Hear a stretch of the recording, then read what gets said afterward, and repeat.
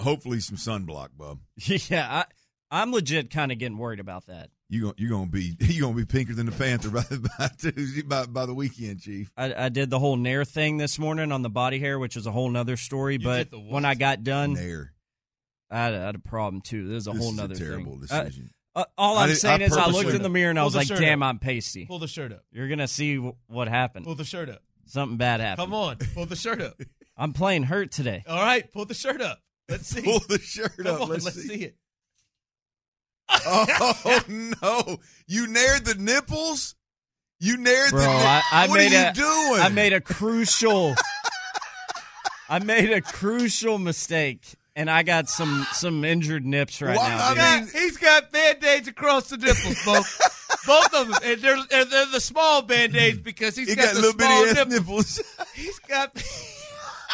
The ultimate result's good, no hair, but I made a crucial mistake. Oh, my God. My nips are raw, man. Yeah, it burnt your nipples. I didn't know how intense this chemical was. I mean, you just smeared it on there over the top? You just went to work because you had hair around the nipples. Y'all know how hairy I am. I just started lathering that Nair on there, and then I took it off with the washcloth, and I was like, man, my nipples kind of hurt.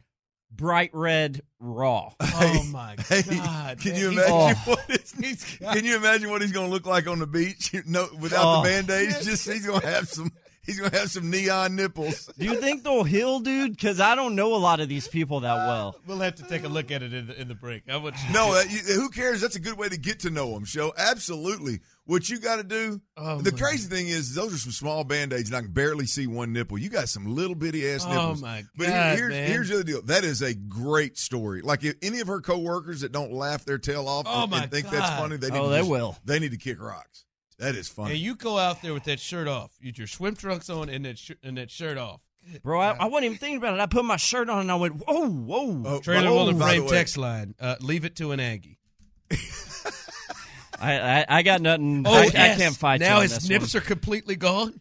No, they're just like raw, man. Like that chemical just did not react well with the nips. That is fantastic. God, that done me in. It's bad. All right, somebody who's got both. That salt water, it's the saltiest water I've ever been in, by the way. Great. It is going to burn. Son of a... And if I get sunburnt, dude, that's going to be a rough start. And now it does. It just makes you hold your nipples. That made my nipples hard. Mine stay hard, but I'm like, wow. Oh, can't win a marathon without putting some Band-Aids on your nipples. Apparently. Yeah. And you're going to win that sucker with the Band-Aids you have. Now back to somebody who has both their nipples, we believe, in good standing. Nick Caserio. Nick Caserio, he spoke at the Combine today, Clint, and this is something that we want to hear. We talked to Seth, who will be on with us at the bottom of the hour. He said his biggest concern going into things with those two is how those two get along, if they'll be on the same page. We've heard that a lot. This was Nick Caserio on D'Amico and what they're looking at when they get to the Combine for the draft. D'Amico's talked about this, the swarm mindset, that whole mentality. So that's going to be pervasive throughout the organization. So trying to identify and find players with that mindset, and the more types of people and more types of players we get in the building with that mindset, then it'll give ourselves a better chance, hopefully.